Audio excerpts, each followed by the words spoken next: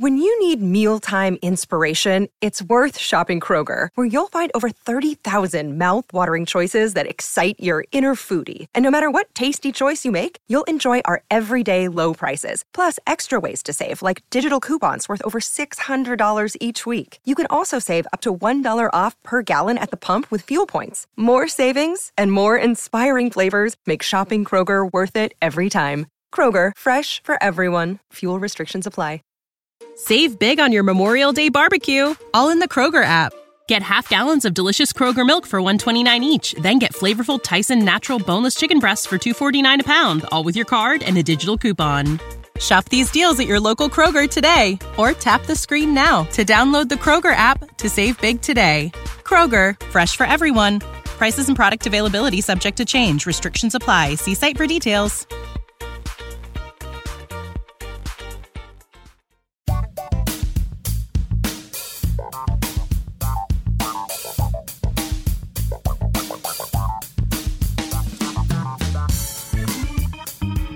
Welcome to the Comedy Album Book Club. This month we are doing Richard Pryor's album Live on the Sunset Strip. I am here today with the regular host Jason, who's joining us unexpectedly, because he originally wasn't going to be able to join on this call, but here I am. Have him. Excellent. Me too. Interesting to see you in the big chair. Yes. I'm sure you'll be fine. Don't worry. Fun to be driving. Also today, we have Alsa Bruno and Izaak Runkel Sunleaf from the podcast, or from the sketch troupe Serendipity. You're both recently in Toronto doing at Toronto Sketch Fest for your Serendipity show. Is that right? Yeah, and we killed them. Sorry for anybody who had to show up in Toronto after us, since everyone was dead. So you guys had some flight problems, though, that coming in. You guys, Air Canada was miserable to you guys, weren't they? Yeah. You know, it's. I learned afterwards that they weren't being miserable; they were trying to keep me alive, which retrospectively I appreciate. At the time, I don't know. Can I say fuck on the? Oh yeah, you can cuss all you want. At the time, I was a full. Fuck Air Canada. But then, after like being on the phone, someone was like, "Oh yeah, no, Trump." Can I say Trump on this? No, you can't. Okay. Not so sure. 45. He doesn't want all the planes to follow this guy anymore, so he kept a few on the ground. And once I learned that, I was like, you know what? I can live with it. I can live with not falling out of the sky at 1 billion miles an hour. So was this your first? Was this your guys' first Toronto Sketch Fest? Yeah. It was mine, at least. At the very least, it was my first time in Toronto. Period. Yeah, I'd been to other parts of Canada a couple times. Just hopped over the border. But hadn't been to Toronto yet. And it was so cool. I really like Toronto. I really want to go back. Yeah. Oh, cool. Excellent. Well, anytime. Our new license plate says, what is it now? What's it going to be? Yours to discover? Plunder? Yeah. I was Discover, and then they were going to change it to Open for Business, which is going to be the commercial license plates. But it's going to be, I forget A Place to Grow. That's going to be. Place to Grow. Oh, okay. Based on an old Expo 67 song. We're going back in time, apparently. Yeah. Anyway, that's another podcast. California's new plates say, leave now. Yeah. And then the ones in New York have a picture of Lakeith Stanfield's face, and it says, get out on each eye. And San Francisco has a sea lion, right? Yeah, right. His head on a sea lion body. Barking, get out. That image. So what's the sketch show that you guys do together? What's it like? What kind of sketches do you do? That's a really good question. Izaak, you want to try and answer that? Yeah, I'll try. What we do, I would say we do a range of things that are just bizarre, just strange sketches, to ones that we feel are things that are near and dear to us, whether issues or just emotions, and we just approach it all with the same, I would say, genuine love for each other and for the sketches to make it really fun. Yeah, I'll say that's my alley-oop time. Alley-oop. That's you know what?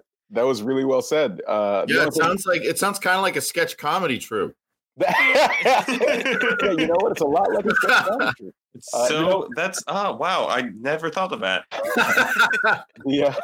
The only thing, I mean, actually, what was unique about this Sketchfest performance is that Toronto Sketchfest is like really adamant that like nothing is improvised, like nothing is made up. You just write it down and do what you wrote. And one of the reasons we're serendipity is that similar, just like what Isaac said, right? We like use sort of emotions as the focal point, and then kind of write around what we feel, you know.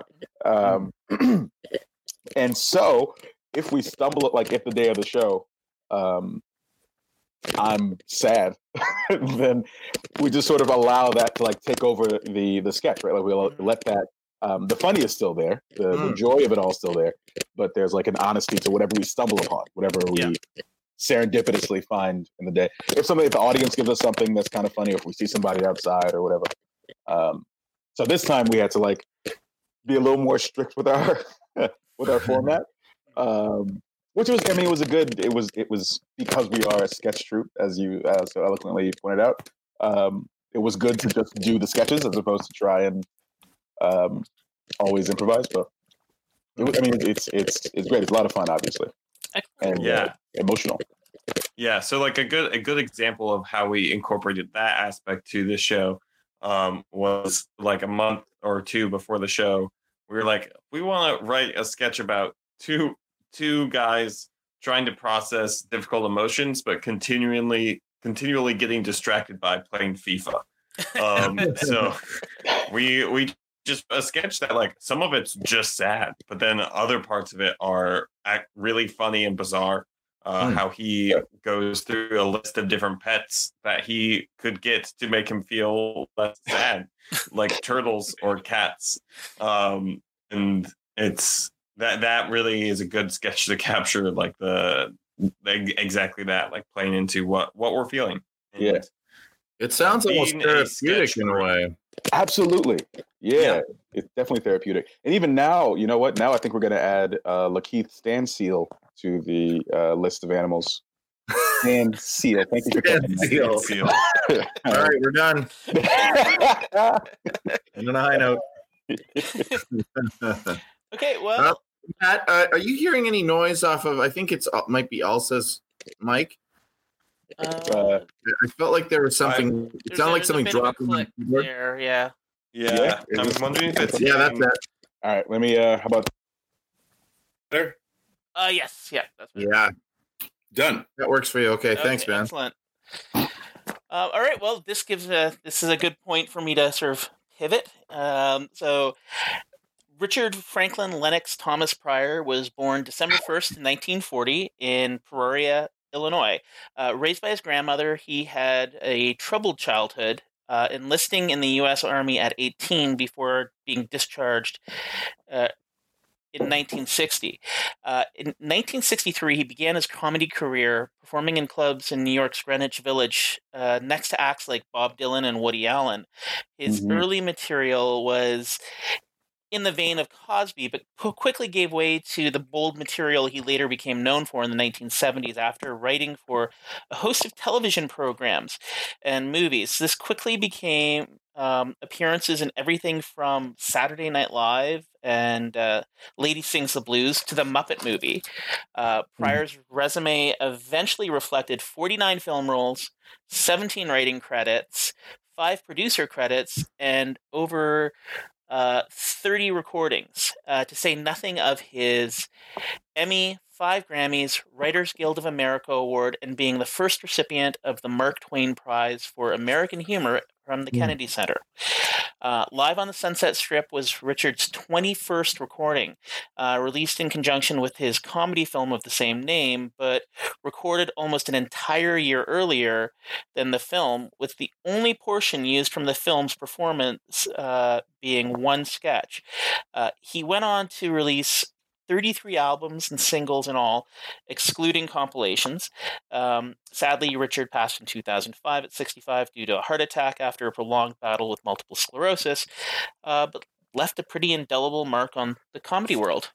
So Alsa, you chose this album. So what about why this album? Why Live on the Sunset Strip? I think this might have been the first full. So actually, I never heard the entire album, but I saw the special, right? And it was the first. I think it was the first comedy special I ever saw. So like, it's always had a huge impact on me. Like a really. What age would you have been? I think I was like 8, maybe. Oh wow! Yeah, way too young. Yeah. So, and I remember, I mean, like, you know, you listed all these facts about how he was raised, and my parents had similar upbringings, right? And I was always interested in I don't even know how to put this, like the dichotomy that comedians can hold of living a life that, you know, is tough. I mean, just like you said, right? I mean, Richard, we're on first name basis. Me and DP is the other name I call him. Me and Richard Pryor. No, but so in Peoria, right, he was raised in a brothel by his grandma, right? Like, battled multiple sclerosis, loved animals, like was an enormous proponent of like saving elephants and seals and elephant seals and everything in between. But like also, right, when he was on stage and delivering his life, right, it felt like anti-venom, you know, like I felt like I was going through whatever I was going through in my my delightful Black life. And I felt, this is weird to say, but I always felt funny. Everyone around me didn't always feel like I was funny. And especially, I have 5 siblings. And so I remember when I heard this special, I remember holding on to the way that his transitions aren't necessarily smooth. You know what I mean? Like he's going from one part to the next as he feels it. But he's just there. He's just honest. He's saying things that no one would want to talk about in like real life, right? At least at the time.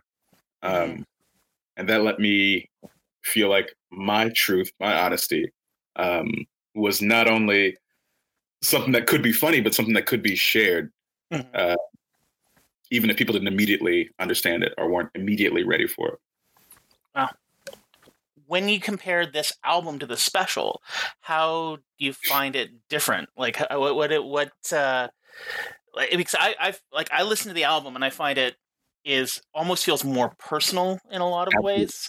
Absolutely, yeah. Like it seems to be more. There's more. The structure seems much more clear than on the film. Absolutely, yeah. Yeah, actually, that was the most surprising part to me, because I honestly remember listening to the special and feeling like there was no line between thing 1 and thing 2 you just said.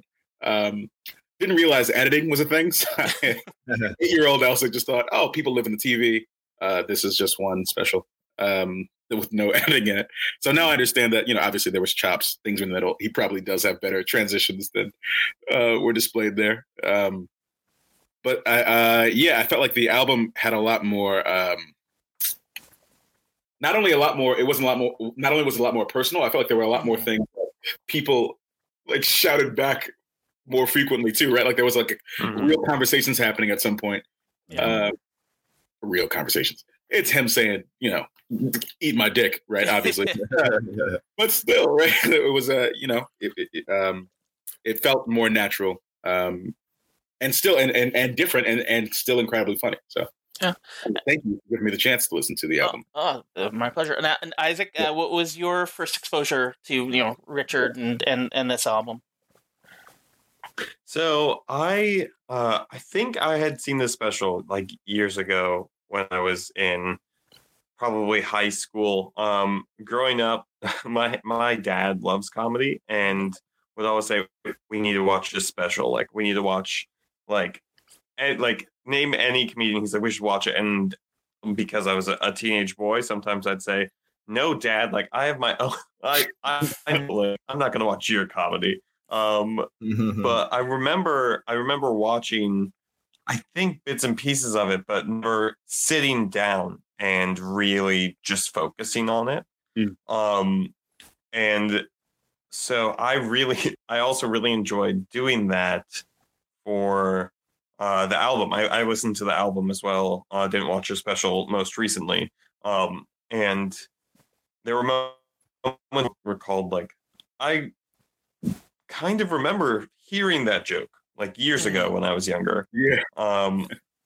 And there were also times where I was like, this is not something I would have expected listening to the album. Similar moments of, I think, vulnerability that I really appreciated in listening to the album. But yeah, to be totally honest, it had been a long time since I had really listened to or watched Richard Pryor. Yeah. And Jason, how about you? What was your first exposure? Well, I think my first exposure was probably watching Saturday Night Live and seeing some of his silly movies with Gene Wilder. We were in a house where we didn't watch R-rated movies, and a lot of stand-up was R-rated on the back of the VHS box, and so that stuff didn't really come into our house. And not that my parents were prudes, it was just that, I don't know, that seemed like a rule that needed to be kept, it needed to be respected. And, we watched Back to the Future and stuff like that. And there were a few comedy albums lying around. Like, I listened to Cosby and Steve Martin a lot when I was a kid, but really didn't, I've always known about Pryor. He's always sort of just been in the, comedian's handbook of people you should know about. And I knew a lot about him, but I sort of like, I've never sat down and just focused on it. It's always sort of been in the periphery. I've heard a clip here and there on radio stations and stuff, but I think this is the first full album I listened to and the first special I watched. And I expected it to be much more raw, like just sort of the legend of the man. And I thought it would be angrier, and I thought it would be more offensive and profane. And I found it delightful and kind of goofy in places. And like, this really just cool, calm confidence about him without having to be pushy or showy about it. Or, he's just, he just really knows what he's talking about, even though he's bearing his soul in this particular special. He does it with such confidence and vulnerability. It was just so cool to watch. So yeah, I'm really glad we did this, this time, because I feel like I had sort of known all I needed to know about Richard Pryor, and I was totally wrong. I didn't realize I had this blank spot of material, and it was really great. Yeah, like what I found interesting about this album was it sort of comes at just after a very low point in his life, where he's getting clean after being really addicted and freebasing and like accidentally setting himself on fire and going and finding himself, and it's like it feels like this is actually like a catharsis for him where there's a lot of healing going on in this album, where his earlier stuff was it's sort of like he's still profane, but it's at times, but it's always served a purpose in his comments. Well, I remember you saying to me and Matt, there was stuff on this album that was problematic that wouldn't hold up today, and you said that before I listened or watched, and I couldn't find anything that I thought that about. I think that the intent is always punching up. Like, I think the joke holds. I think the language doesn't necessarily, like how he talks about women, I don't think would necessarily work today, but I also don't think if he was doing this material today, he would talk about them that way. Like, because his intent is always definitely a punching up situation. Like, the butt of the joke 9 times out of 10 where it's something that would probably be like, just my opinion, and I'd like to hear you guys' thoughts, is it's like it's himself. He's turning these jokes on himself, and it sounds like, oh, he's saying something mean about his wife, or he's saying something mean about women or something like this, but it's not. It's he's poking fun at the man in that equation. So like there's the bits, the very introductory bit about women, and it's really more about how men are fragile and women are strong. Exactly. Yeah. So what are your guys' thoughts on that? Like the material, how do you feel it stands up to time? Yeah. First, I just want to jump in and say, hearing a lot more about this, I'm remembering that I had a similar household where rated R stuff really wasn't put on until I was much older, like until I was 16 or 17. And so I think part of the reason why some of these jokes sounded familiar was my dad was like, oh, this guy's really funny. You can't watch him, but here's one of his jokes. That's awesome. And so just wanted to jump in and say that. But I thought I had similar feelings where some of the times I was sitting, listening, and thought, I don't know how I feel about this. But none of the times did it feel like a cheap shot, a cheap joke. Everything was kind of playing towards that line, right? Like, where is that line? Where can I find it? How can I, play with that line? Which no matter what time period you go to, if you find a comedian at any talent level trying to do that, it's not always going to age well. No. But what I think was the through line for this whole thing, which is why I really enjoyed listening to it, was that the entire set was him processing pain, which I think tends to be, in my opinion, the most powerful comedy. A lot of the pain with his addictions, with all of how he's being reflected in the news, with him burning himself.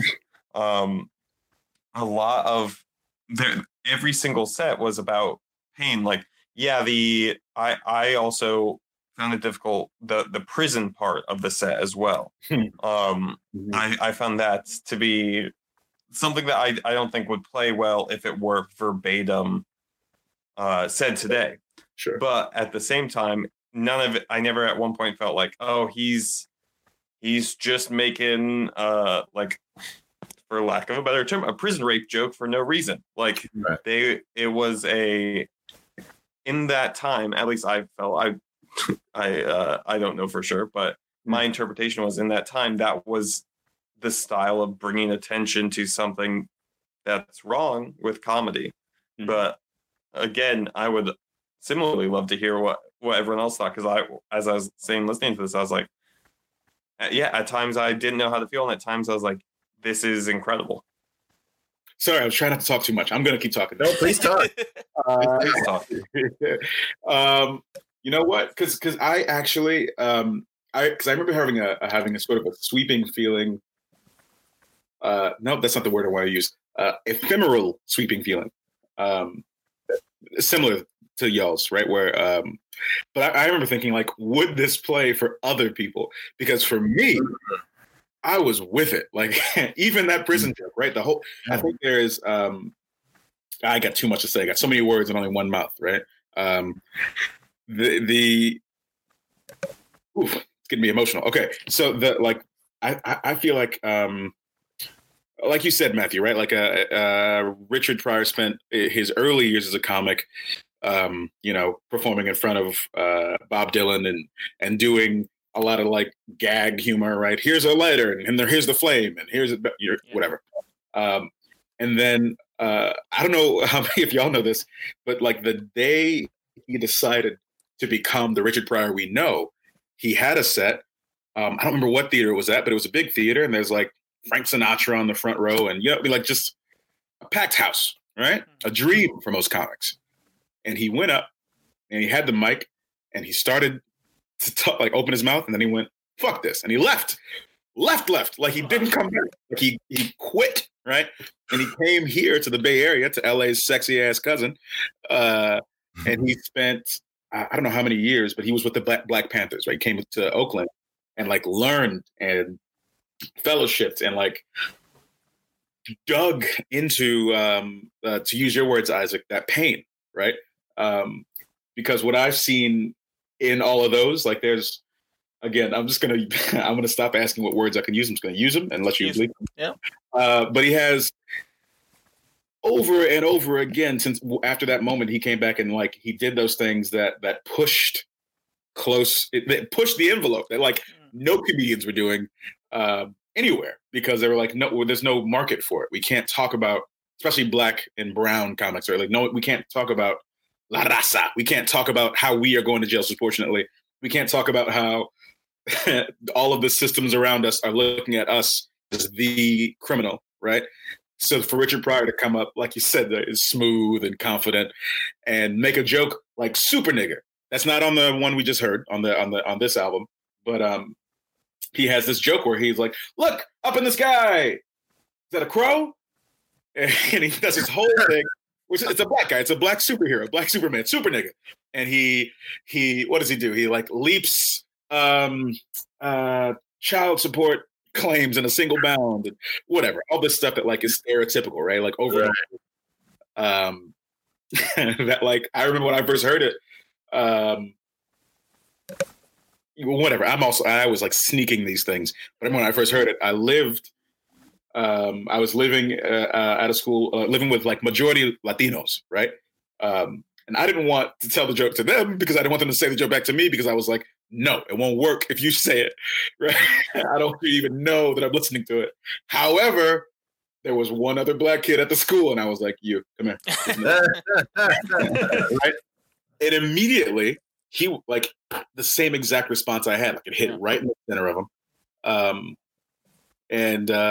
Sorry. So the reason I'm saying all this is that in this special, I had the same sort of feeling where, like Richard Pryor is looking at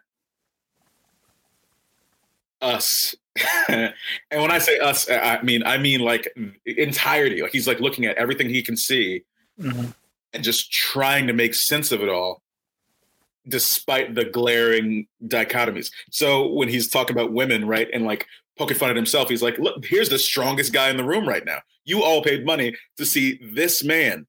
This guy has had 4 wives because I keep cheating. I keep hitting my wives. I keep fucking up. Look at me. We never talk about this, but here I am. Yeah. Hey guys, you know when you get mad and you don't know what to do and the cops pull you over after you had a long day and you're just depressed, you got to go home and you beat your kids because you're trying to get that shit off somewhere. Obviously not condoning beating your children. No. Right?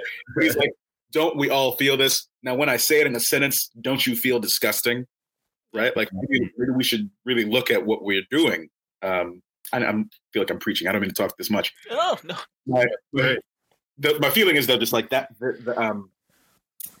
all these jokes that that might not stand the test of time as far as Twitter goes, as far as like quick response goes. Yeah, right. Richard Pryor Twitter headline: super nigger joke kills in Oakland.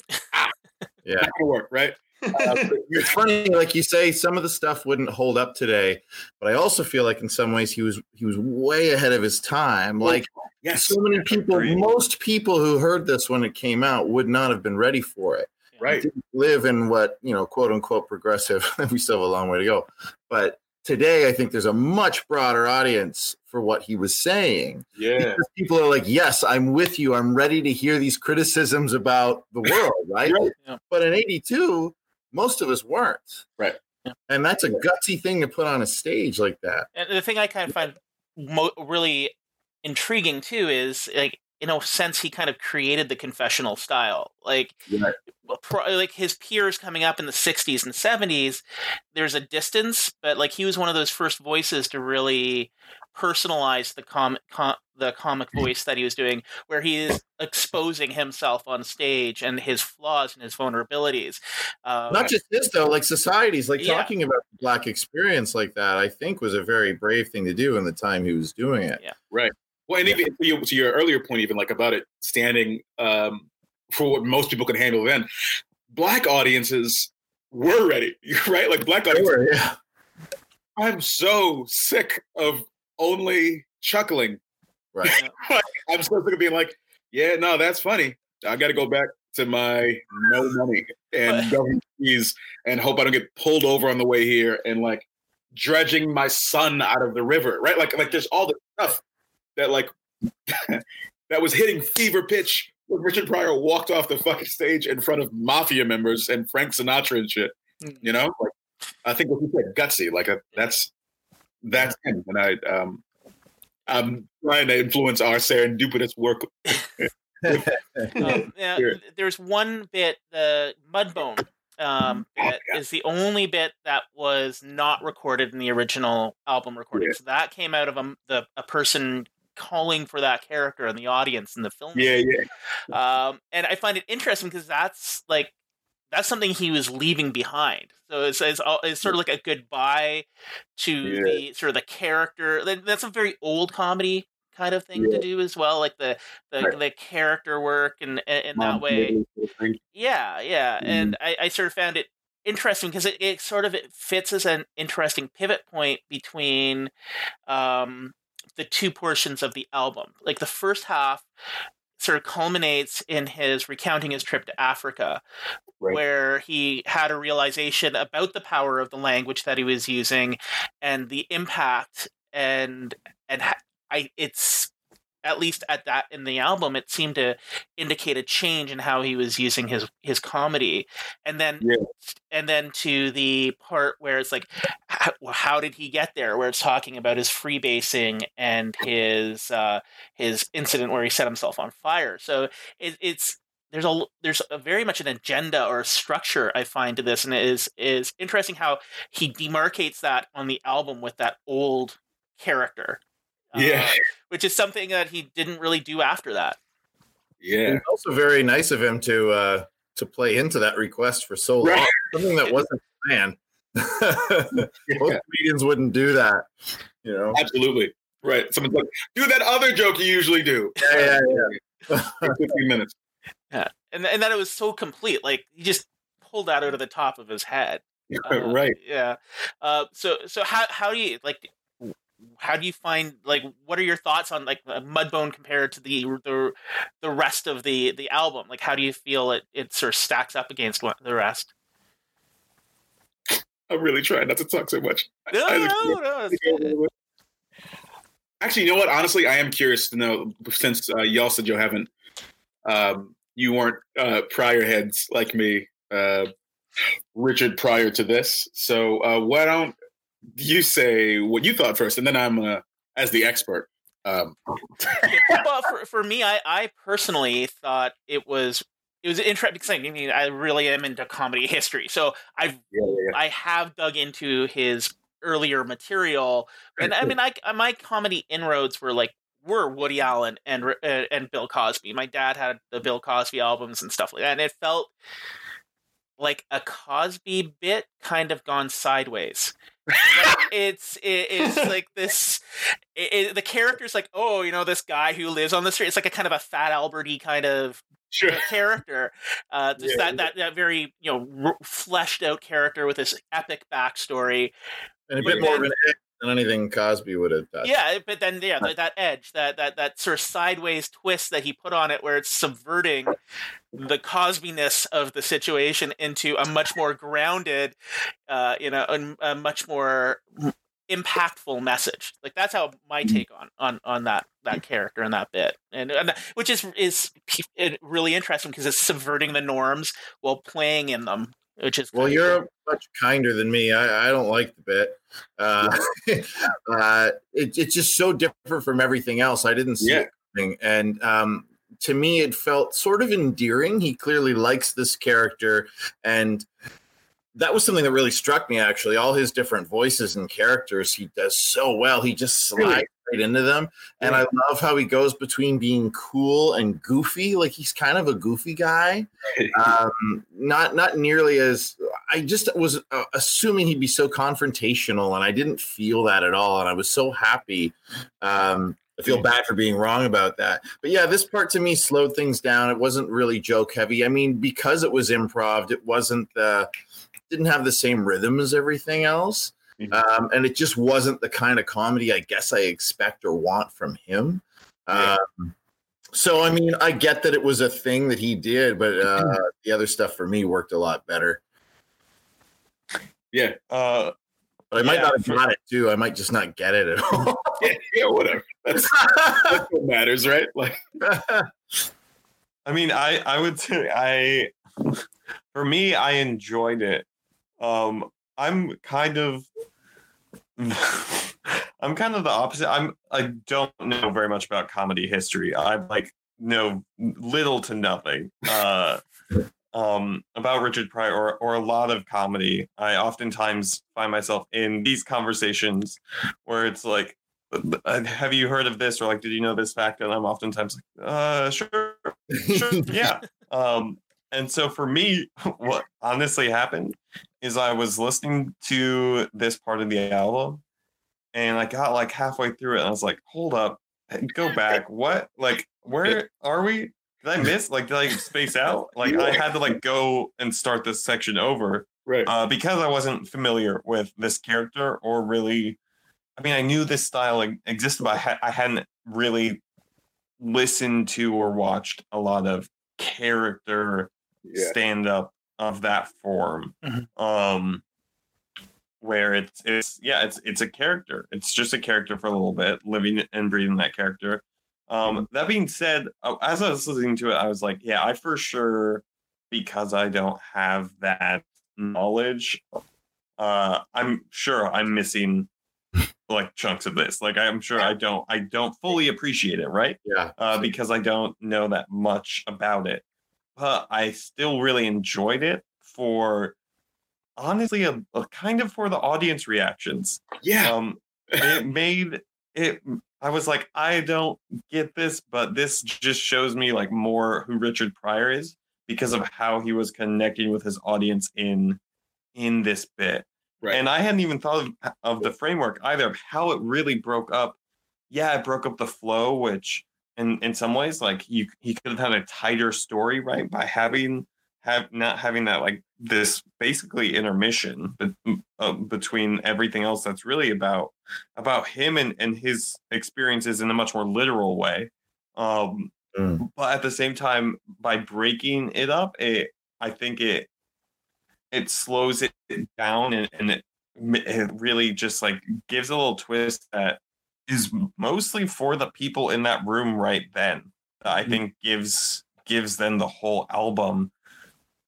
Just like it's like a little bit of a cherry on top, I guess. Yeah. Yeah. And I feel like I think similar to you, Isaac, what the the biggest delight to me of that section is the audience and the way that, all of it, right? Like the fact that they, one, asked for it, two, he said yes, three, throughout it the whole time they're like, yeah, okay, but what else? Yeah, he has them, eh? They're so into it. Yeah, right. Yeah. And then what it brought to mind, similar to what you were saying, Matthew, is like the it brought both the fact that, like, it reminded me like, oh, Richard Pryor's old. Like, that's a Mom's Mabley thing he's doing. Like, that is a very old move. Yeah. But those are his, like, that was his mentor. You know what I mean? Like, that was somebody who was sharing the stage with him. And well, he talks about, like, his sister talks about how he was inspired by Chaplin and Jackie Gleason, you know, like sort of really old school comedians and characters. And you can see when he's doing these bits, and like you see him sort of like lengthily drooping himself across the stage, right? Like, my favorite is when he does the lion. Oh my God! Yes, his shoulders. yes, Yeah. And just see a lion. He's so great. yeah. And that's, I think, the difference. You brought up my mind. The difference I hear between the seeing the special and hearing the album was like when I remember seeing the special, and I I couldn't divorce his voice from his body. So sometimes I wouldn't see the character, but I could see like when he would make the movements, right? And then hearing it, I'm imagining all the movements. But good Lord, when he spoke a different way, like when he became Mudbone, right? I was like, I see Mudbone, that he's here, right? Yeah. And what this is the last of my diatribe. But what I love about the Mudbone bit is that again, I'm like you, Matthew. I'm a comedy nerd, right? I like to learn about everything. And what speaks to me is the way that that Mudbone and all those sort of character-based bits, they come to life in a time where you aren't getting unique Black characters from a Black perspective, right? You weren't going to see Mudbone on TV portrayed that way with like some love and affection and intelligence and being a wino. Yeah. Right. You might see him, like on the side of a fucking Superman movie yelling about his bad suit. You know what I mean? But like, that's not really the same spirit. Like a lot of people who are going to these concerts are going because they just want to see they want to be entertained. They want all of it. Like, I want your jokes. I'm going to talk about dick. I want you to say motherfucker too many times. I also want to have some cute, completely unfunny, personable moments, right? I want to see Mudbone. I want to feel like I'm visiting family, Yeah. Now, you guys mentioned the physicality. That's the one thing I also found really awesome listening to the album and watching the special back to back at one point. It's like there's a care in... Oh, sorry, my cat just fell down. There's a care and presentation in the album that you don't get a lot of the time, in that it's paced differently. Like a lot of comedians will just go, they have their special, especially now where a lot of the album is almost an afterthought. They just do the one set, and any physical elements you just lose. Whereas it feels like he's taken the care to sort of pace it and structure it, tighten things up where it needs to be tightened because there's a visual gag that's not going to be there for the listener, and given space to things, given room to breathe to other bits where it may work differently because you need to think it through. So like, did you guys what do you think of the craftsmanship of this? Like the technique that he put in? Yeah, superb. Yeah, I agree with you wholeheartedly. I think that I don't even have much to add. I think, like you said, I think the pacing of the album, which again I had never heard, and I was really impressed by the fullness of it. And I even felt, to your earlier point about things that are a little racy, right? Mm-hmm. I felt like there were moments too when he'd say something that was like for example, the bit about beating your kids, right? Like about like the man is after you. You had a long day at work. You got to have all those feelings. You might go home and beat your kids. And then he moved quickly into another joke. I felt like there was a perfect balance between like, I want you to take time with this, and this will probably make you angry. I want to make sure I say it. I want to make sure you feel it and understand it.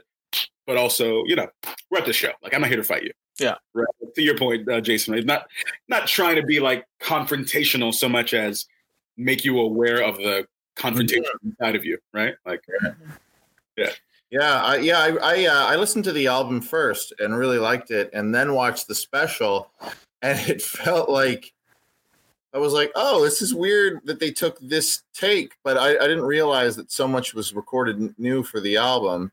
The special came out first, right? The special came out. They came out simultaneously. The album was recorded a year before.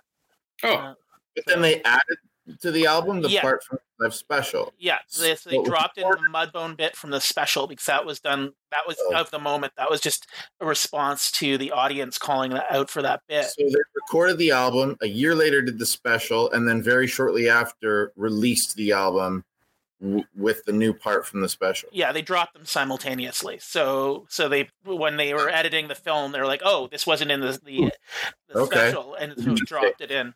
But yeah, I mean, same as you guys. I just noticed a total shift in pacing. It was interesting. It was tight and snappy, but it felt a little easier to process on the album. It felt like his language was slower, but there were fewer words. So it took sort of the same amount of time, but it was just clearer and easier to digest. And it felt like it flowed really expertly. It felt like in the stage show, he was having a little fun and being a little more looser with it. And I guess you can when you've got the visuals to help you out.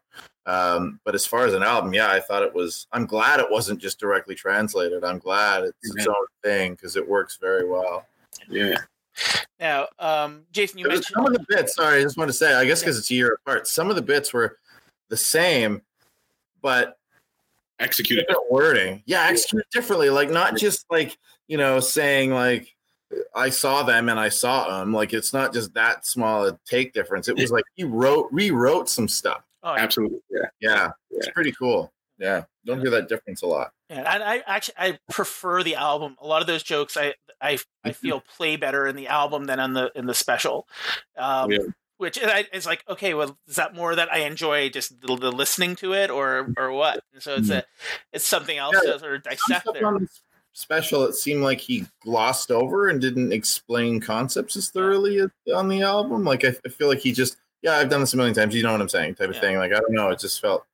But yeah, it was much clearer in the album for sure. And then there's some places he didn't go to, like in the end where in the album where he's kind of mocking the audience a little bit and how they, I've heard that joke about, what's this, Richard Pryor running down the street.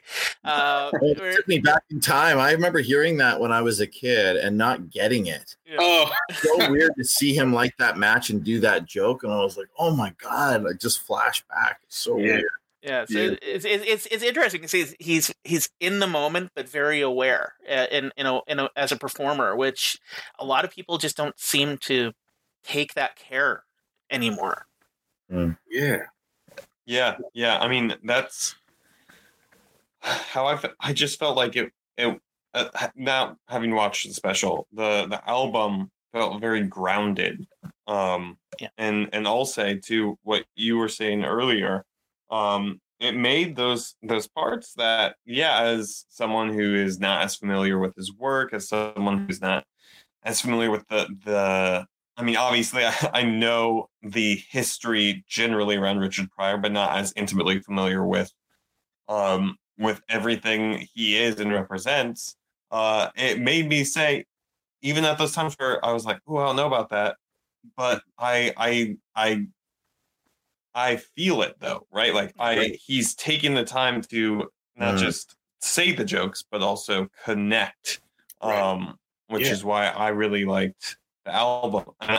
It's really, having not seen the special, interesting to hear the difference that you all describe. That is probably a conversation for a different time of comedy communicated audio, just via audio versus also visually. But it is interesting that the video, it sounds like he made it to be tighter almost, which it still, I think, is a trend here where if you're going to watch, I mean, video comedy is getting tighter and tighter and shorter and shorter. Sure. That's really interesting to hear. Alley-ooping off that, because I think one thing that you just brought up and that Matthew mentioned before, all y'all mentioned actually, like I think one thing that is lost now, because I mean Richard Pryor was the forerunner, whatever. I'm gonna stop using big words, what I'm saying, right? He was the guy before the rest of the guys to do this confessional style, right? And so many comedians, I would argue the majority of comedians, stand-up comedians, are trying to do that same thing. But the biggest difference, and even with his peers who were developing their own version of that same style, didn't have the same level of nuanced care to everything that they're saying, right? Like they're like, I want to make sure that this album does exist and is successful and isn't just like, I have the special recorded, you can listen to it anytime you want, but like, yo, go sit somewhere, right? Like go be with your friends and not stare at me, like connect with each other and have me playing in the background, or, Yeah. let these jokes engage with you while you engage with the world, as opposed to, no offense to the Kevin Harts and everybody, but like, as opposed to like, you have to sit and be here and stare at my face, right? Like, I want you to feel this, like Isaac's saying, even if you don't know it, I want you to feel it and move on. Let it be a conversation starter. Let it be what it is. Yeah. I have to wonder if that's, because of his age, growing up with radio comedy, if it's maybe the impact of that that influence in his life that fed that. Well, also the best way to sell audio at the time, or to sell comedy at the time, was through an album, right? Like, right. Before VHS became prevalent. I mean, if you wanted to sell something that wasn't the show, right, the live show, you had to do something. I mean, we talked about this a little on our Saturday Night Live episode. They put out an album of a compile of the first and second season, and not all of it works because it's not written for the ear, right? Right. But they needed to be able to sell something that was popular and have something in their homes. And then, it's the only album they did. They switched to VHS and DVD and all that stuff. But, we sell them what they'll buy, and get that repeated. And the weird one that I found in that trend, there are 2 All in the Family albums and 1 Jefferson album. No. So you gotta hear that Jefferson's album, man. Yeah, it's because I like when I dissect it, it's like, oh, that makes sense because they are kind of sketches. It's just like George or Archie being George and Archie with whatever characters are orbiting them, and you can sort of slice those off into like individual bits where they're insulting Meathead or something kind of thing. It never fails to amaze me. Like I love doing the show about the albums and talking about the audio and how it's different from the live show and stuff, because it does amaze me how much great storytelling can be told just for the ear, especially comedy. I mean, we definitely like to engage with the visual, and some mediums use that very well, but I think that you're a great comedian if you can do just audio and have it be amazing. Right. I mean, the different types of comedian. There are probably, Carrot Top. A Carrot Top album would be ridiculous. I would love it. That's you funny. Can see it. It's a real pumpkin. Yeah. All just conceptual. You can do anything you want. I'm holding the moon. Yeah. Anyway. Yeah. I really want a Carrot Top album so bad. I just want him to keep telling us all the moon has a bow tie now. Oh, but he threw up. And then like Marcel Marceau opens for him. It's just cheers, some shoes shuffling. Oh man, terrible. So Jason mentioned that he drew inspiration from Chaplin and Jackie Gleason, who he worked on movies with. Now, who would you say he's like looking at the comedy world now? Who would you say he's inspired? Like what acts? In a way, I would almost contend that all of the more mainstream modern comedy is inspired by him. But is there anybody you feel is maybe like a torchbearer for that sort of fine balance that he's brought to the stage? I saw a lot of Chris Rock in this, man, when I was watching it. Absolutely. Yeah. The 2 names that came to my mind were Chris Rock and actually Tiffany Haddish. Oh yeah. Mm-hmm. Like, because even after he got his MS diagnosis, his shows stopped being as obviously as fully attended. Sure. But his style, like, this is such a weird thing to say, but I remember I just went to my first in-person comedy event, comedy stand-up, whatever. And it was Tiffany Haddish, and it was special because she was actively not recording it, right? And it was after she had just had a terrible set like a month before. And so a part of her jokes were like, yeah, I had a really bad day. You guys ever had a bad day at work? Let's talk about it. And she went through how her last set was awful and why it bombed. And something really special happened that I wonder if this is like, there's an article about this somewhere. she decided, as a lot of comedians used to do a Q&A, right? Just like, let me talk to you, the audience, right? Mm. Somebody in the top row in the back, like cheap seats, right? Was like, get back to the motherfucking jokes. And she lost it. Like she had the right to like turn on the house lights, we'll do Q&A, and we're doing it for a while. And some of the Q&A jokes questions are stupid, so she's giving answers that elucidate this person's stupidity. And then that person says, get back to the motherfucking jokes. And she turned and like I got goosebumps thinking about it. Like she turned and was like, cut the motherfucking lights. Turn the lights off, spotlights on her. She's still staring at this person in this jumpsuit. And she had like a red jumpsuit, right? So I'm feeling already the Pryor vibes. And she started like pacing back and forth and then started talking about what she wishes on this person. Just like, I hope you fucking your bitch back home. And then she like, ooh, your toenail's too long and you can't stop thinking about it and you can never have sex again. I hope you get a hangnail from a kernel of popcorn and it's stuck in your nail and you're trying to get it out and you're trying to go to your job. You can't focus and listen, you're flicking people off. You lose your job, but like, I still want you to be happy. So you find another job, just not as good. Anyway. That's awesome. I remember seeing Richard Pryor have a similar sort of like, I love you, I hate you moment, again, with his like, courtship with the audience. Mm-hmm. And even Tiffany Haddish earlier in a different sort of interview I think she had, she mentioned that she went to a camp where Richard Pryor, before his death, was training. Mm-hmm. So like she got to have a conversation with him and he like pounded her on her non-willingness to engage the audience and was like, and her like not being honest. He was like, you're making a joke and that's fine. But who are you? Why do I care? Like anybody can do a knock joke. Yeah. Who the fuck are you, Tiff? Wow.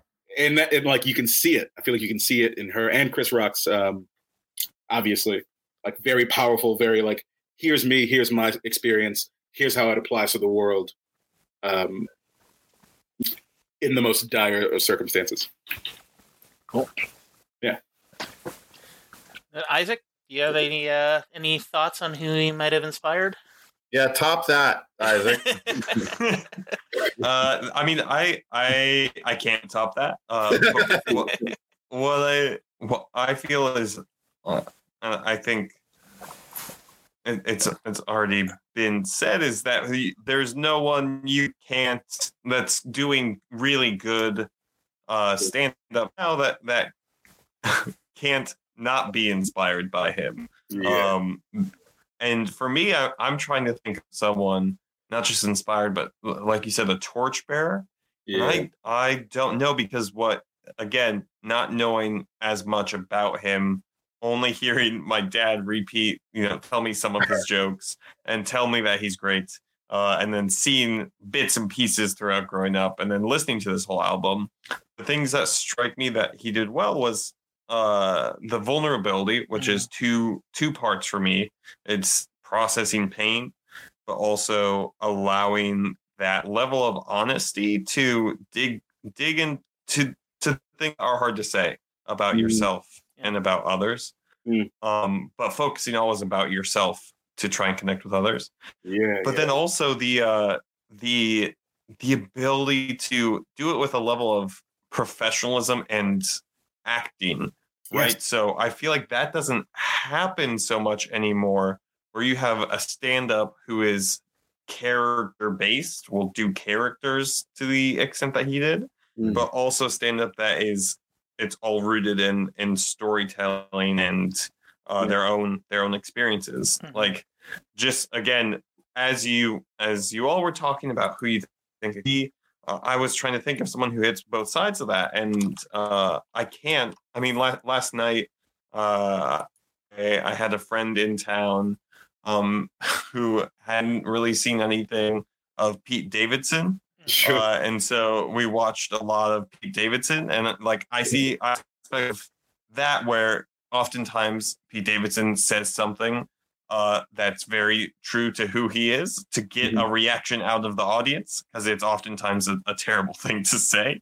But he always does it with a smirk or a giggle. Like and this is not bashing on him at all, but he's not committing to a character in the same way that Richard Pryor is. And I don't know, because of how stand up and how comedians both perform and on the avenues or venues ways they perform, but also how people receive comedy. You don't see as much of all parts of that, which I think is disappointing. But also part of it could be because Richard Pryor is really good at it, and it's hard. It's hard to do. Yeah. You brought to mind saying that Trevor Noah, actually, he. Oh, similar sort of like, here's my experience, and I'm inviting you into it. Right? Yeah. Yeah. I'd add maybe Wyatt Cenac to that as well. Yeah. Because he very much touches on those. He balances these big, vast political concepts with his personal experience that, like, we sort of see in the Africa bit in the album and the prison bit. These are themes that he considers, but he ties back into his personal experience really well. I mean, it's like this. Richard is such a paragon of comedy. Like, it's hard to think of anybody, like, in a way everybody wants to be him. Yeah, just without the setting themselves on fire and freezing issues. But even so, it's still kind of a close one. Like, like Gerard Carmichael is like if Richard Pryor never did drugs in my mind. There's a lot of similarities in a lot of people that, like, it's just, like, you're right, like, forebear, that was the word I was trying to think of. Forebear. But yeah, he just, this is an incredible nexus. I mean, like, him getting the first Mark Twain award is so obvious. You know what I mean?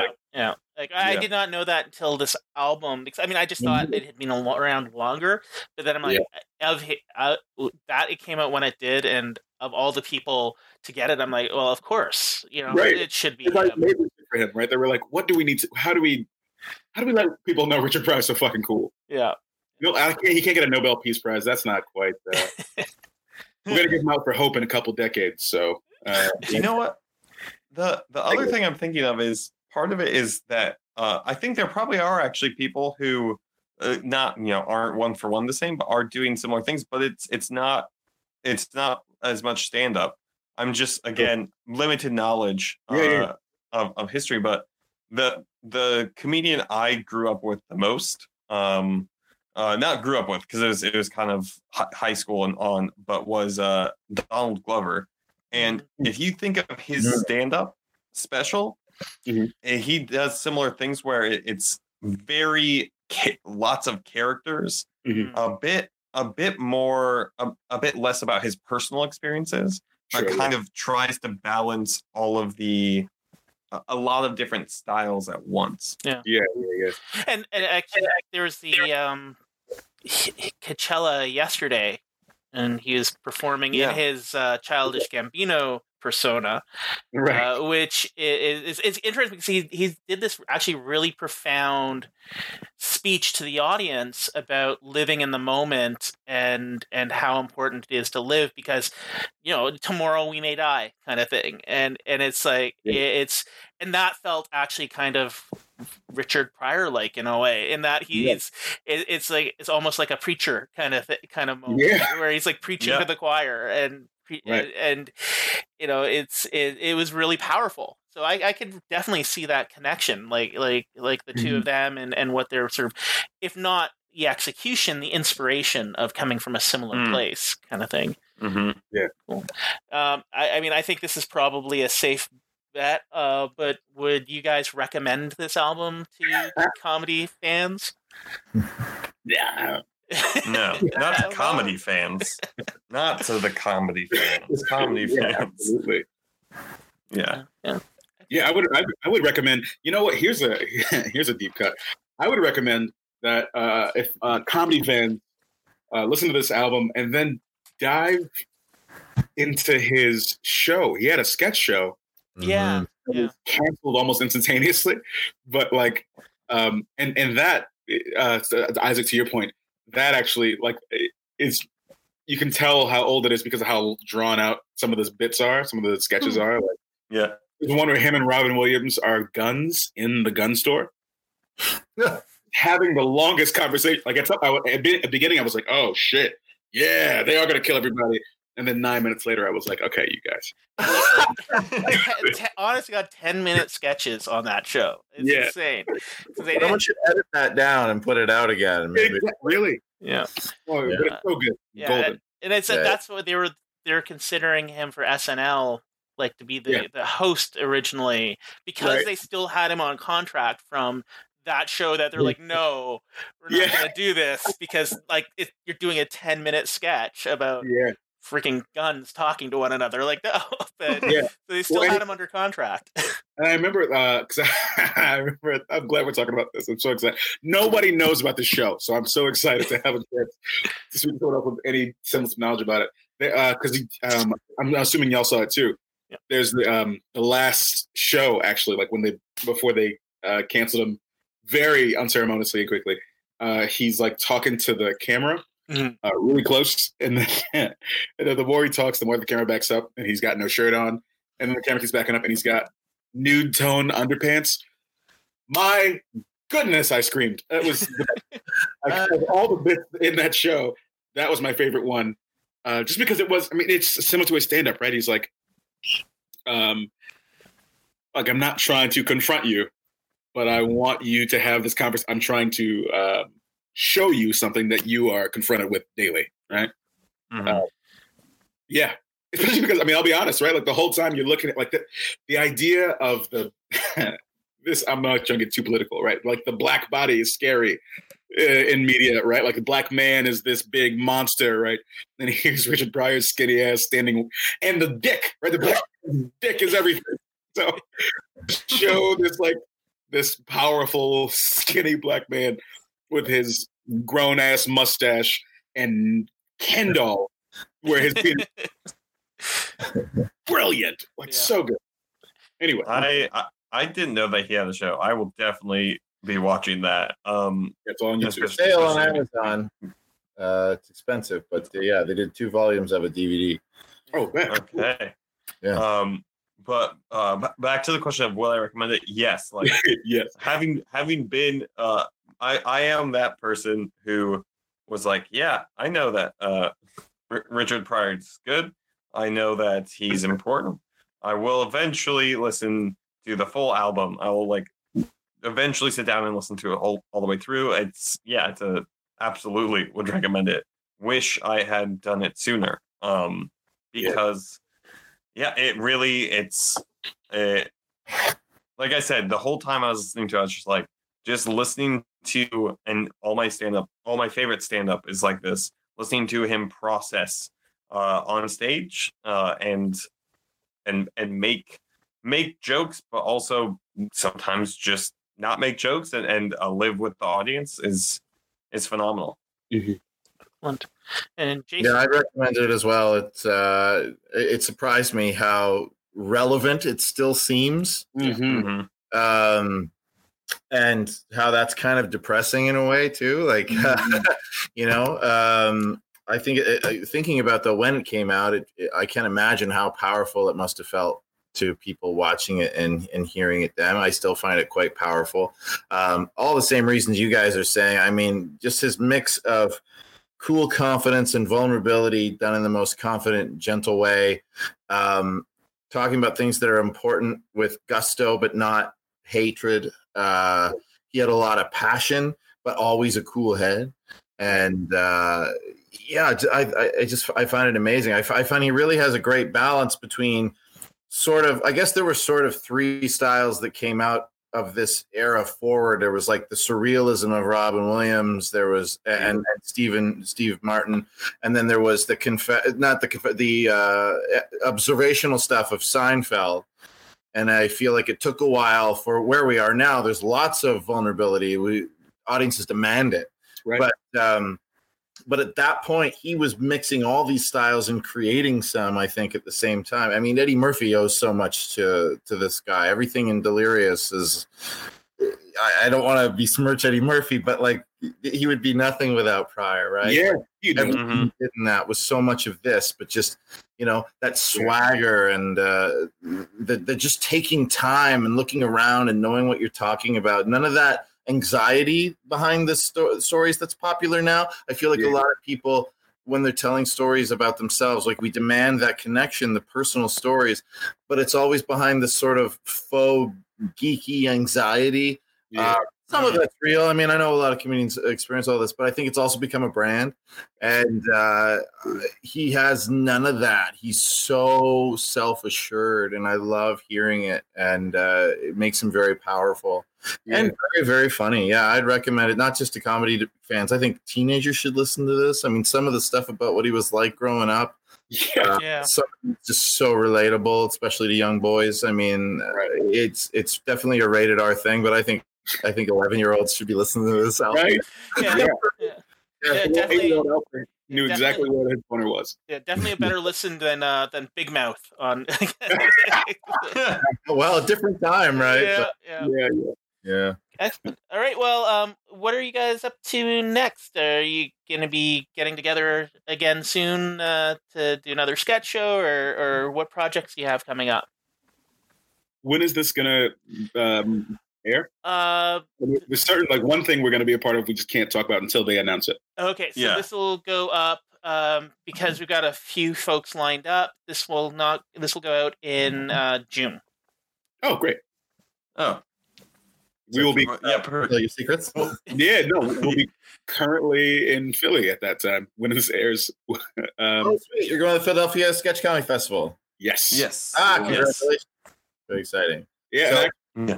We can find out details on the show times by now. So where is our website people should go to?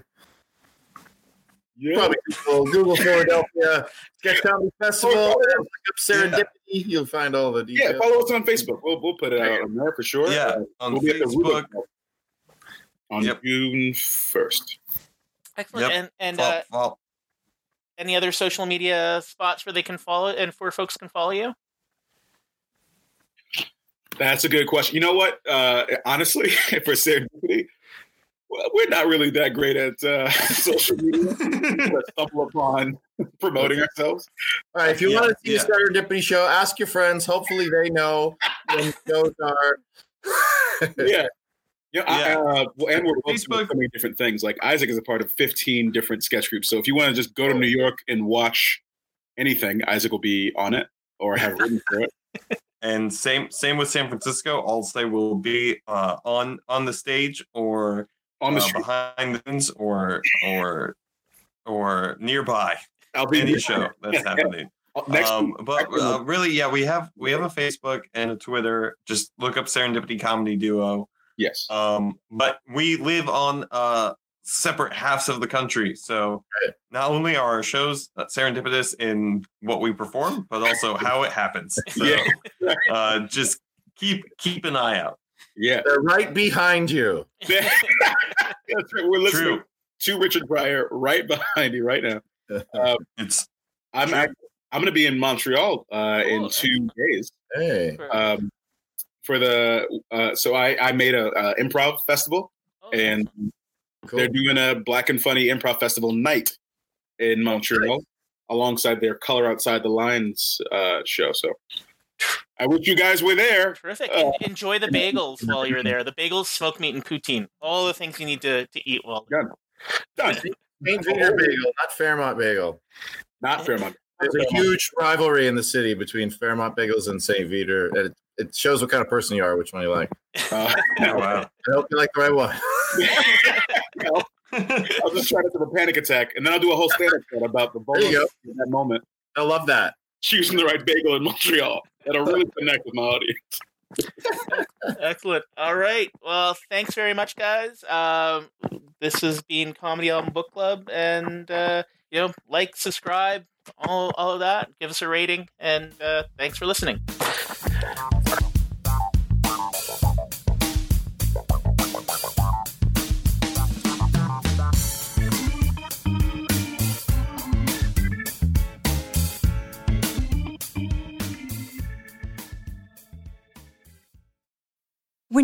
mealtime inspiration, it's worth shopping Kroger, where you'll find over 30,000 mouth-watering choices that excite your inner foodie. And no matter what tasty choice you make, you'll enjoy our everyday low prices, plus extra ways to save, like digital coupons worth over $600 each week. You can also save up to $1 off per gallon at the pump with fuel points. More savings and more inspiring flavors make shopping Kroger worth it every time. Kroger, fresh for everyone. Fuel restrictions apply.